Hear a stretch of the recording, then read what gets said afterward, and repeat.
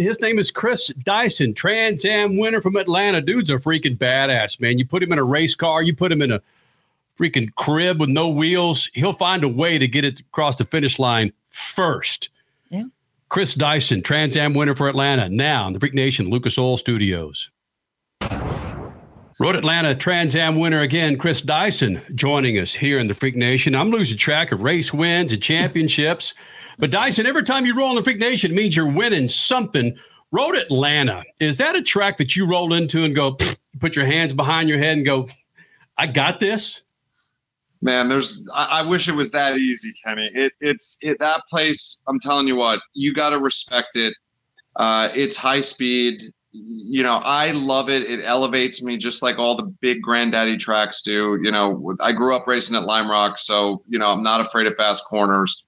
Watkins Glen, you know, Road Atlanta, Most Sport. You go to these places, they are just cathedrals of speed as far as road racing tracks go. You can never take your eyes off the marks. You got to hit all your spots. It's a rewarding place to make a lap, let alone 100 miles worth of them.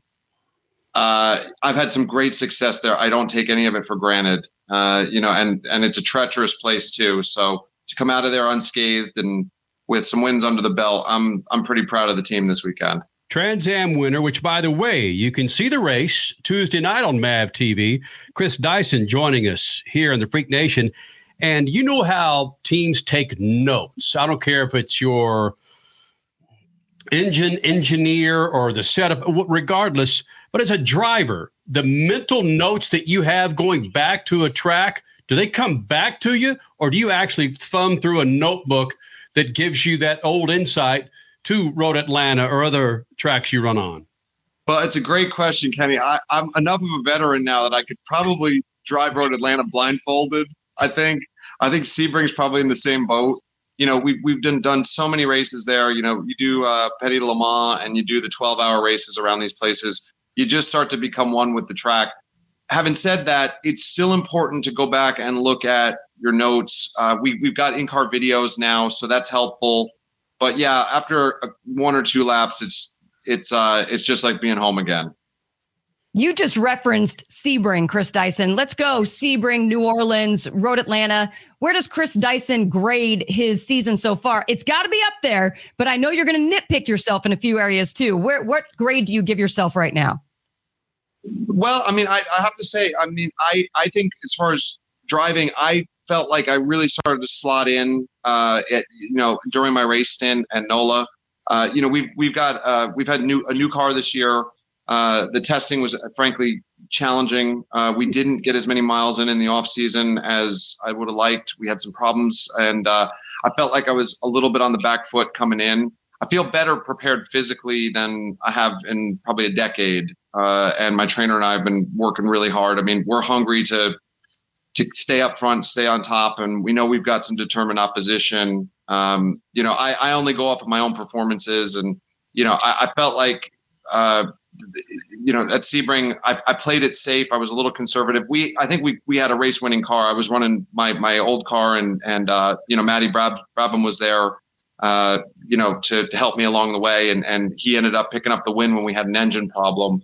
And then we got to NOLA, which is a track I'd never been to before.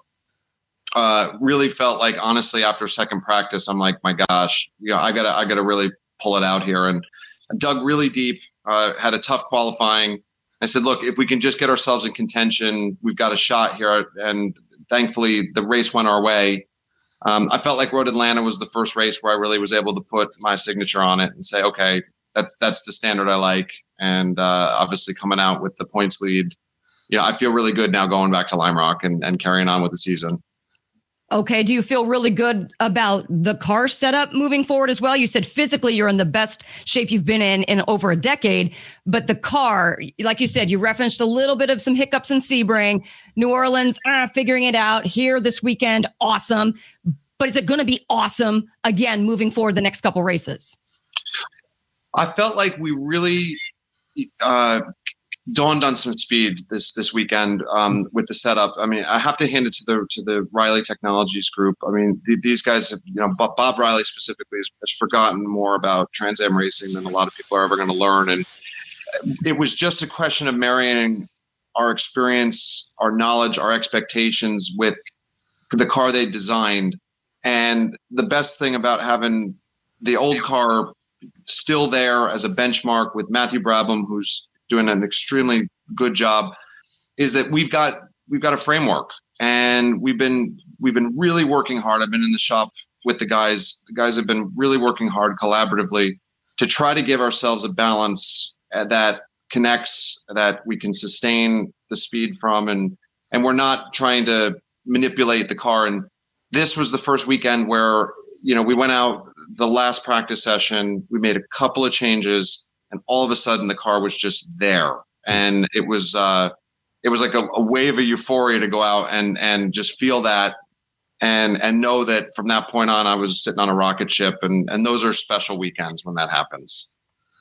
Chris Dyson, points leader, Trans Am winner at Road Atlanta this weekend. I was watching the stream Saturday, and they said, they said that you were pacing yourself because you were so far ahead of second place at one point, as Boris said. You weren't pacing yourself, were you? You were hammering that thing. You were building gaps and putting in faster laps each time.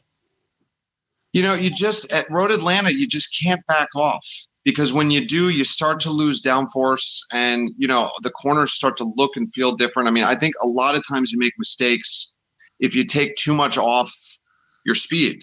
You can get out of your zone, you can get distracted, and I've just got to be disciplined when we get out in front to just keep the hammer down and execute and hit those spots.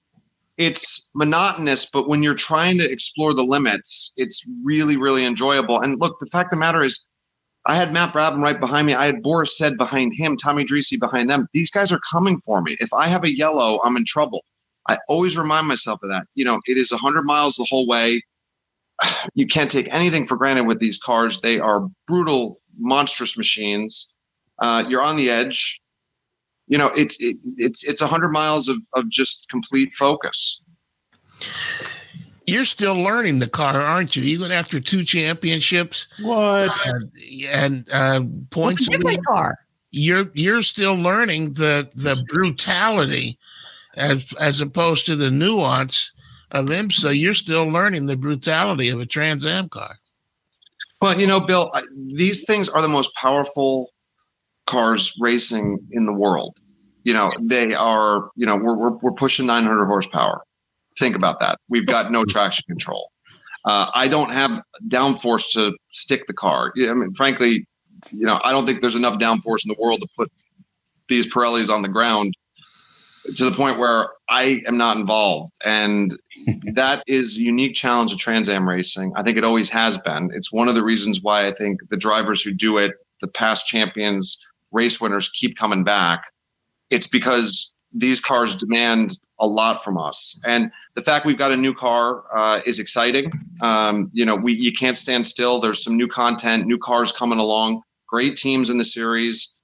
And you just can't sit still. So we pushed ourselves. We could have played it safe, but we made a step up with the new machinery. Not that you've got to keep it interesting. I mean, with that kind of horsepower and speed, but it's always good to have a technical challenge. And I like the fact that the team working with the manufacturers can actually innovate. It plays to our team's strength, but I think it's one of those, that we've got a completely homogenized, ever more restrictive rules environment across the board in road racing. This is one of the last shows where you can go out and hot rod. And I think my guys, I put them up against anybody, and, we enjoy it. And that's, there's always going to be learning as long as there's interesting things to go get. And when there's speed defined, we're all going to be on the hunt for it. Chris Dyson, Trans Am winner, joining us here in the Freak Nation. Before we get the hell out of here, looks like you're sitting in a big ass home studio. I see 1 row of seats behind you. You're sitting in your freaking easy chair, chilling. It's a theater. Well, look, where else am I going to watch Freak Nation than on the big screen here, guys? So this is a nice little cozy room here. And we can enjoy the 500 and any other, movies here. We're big movie buffs, so the kids love it. It's the one place I can be right now where we're not getting interrupted by a bunch of little ones running around. Hey, Dyson, man, it's always awesome when you roll in the Freak Nation. Keep kicking ass. Anytime, guys. Looking forward to the next one. In his freaking studio. I want a tour. Badass. I want to be in that theater. You know,